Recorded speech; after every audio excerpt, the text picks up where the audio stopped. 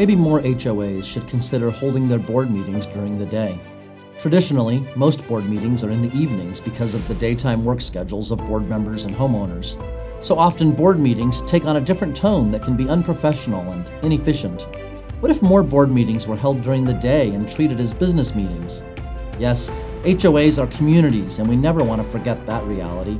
But they are also corporations responsible for millions of dollars of assets. Board meetings are the time when decisions are to be made regarding those assets. And in today's world of Zoom and working from home, more people have more flexibility with board meeting attendance. Maybe more HOAs would benefit from daytime board meetings.